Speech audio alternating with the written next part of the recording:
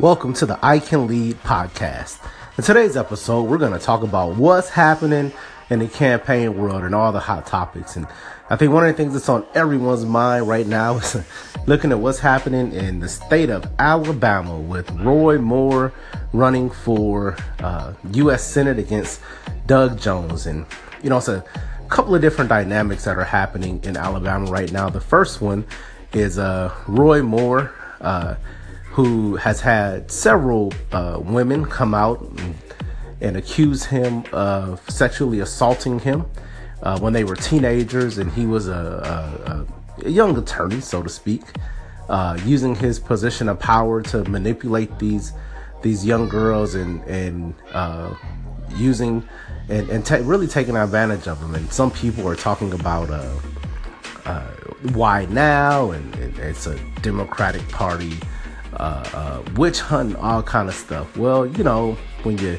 in the public eye, you put yourself out there, that's what happens sometimes. And Roy Moore decided to put his name on a national stage and not necessarily a local one. And yeah, people may take advantage of it, but at the same time, if you did it, you did it. On the other side is talking about the voter suppression issue in Alabama, and the fact that most people don't know this, but there are two special elections on December 12th.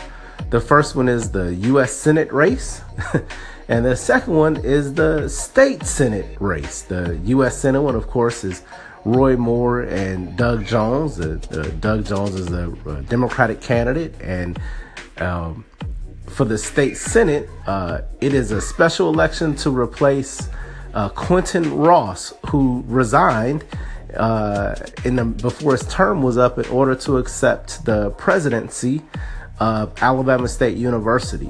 And what has happened is now you have the state representative, John Knight, who represents that area, and about 2 or 3 council members in Montgomery, and newcomers like Tony Cobb, who used to work for Quentin Ross when he was in the state Senate, and Quentin was a college student, and shortly thereafter. But nonetheless, we're going to talk about those things. We're going to get into it. We're going to analyze it, and we're going to have a little bit of fun and a little bit of education, and we're all going to walk away feeling like we accomplished something. So with that, stay tuned, and we're going to jump right in.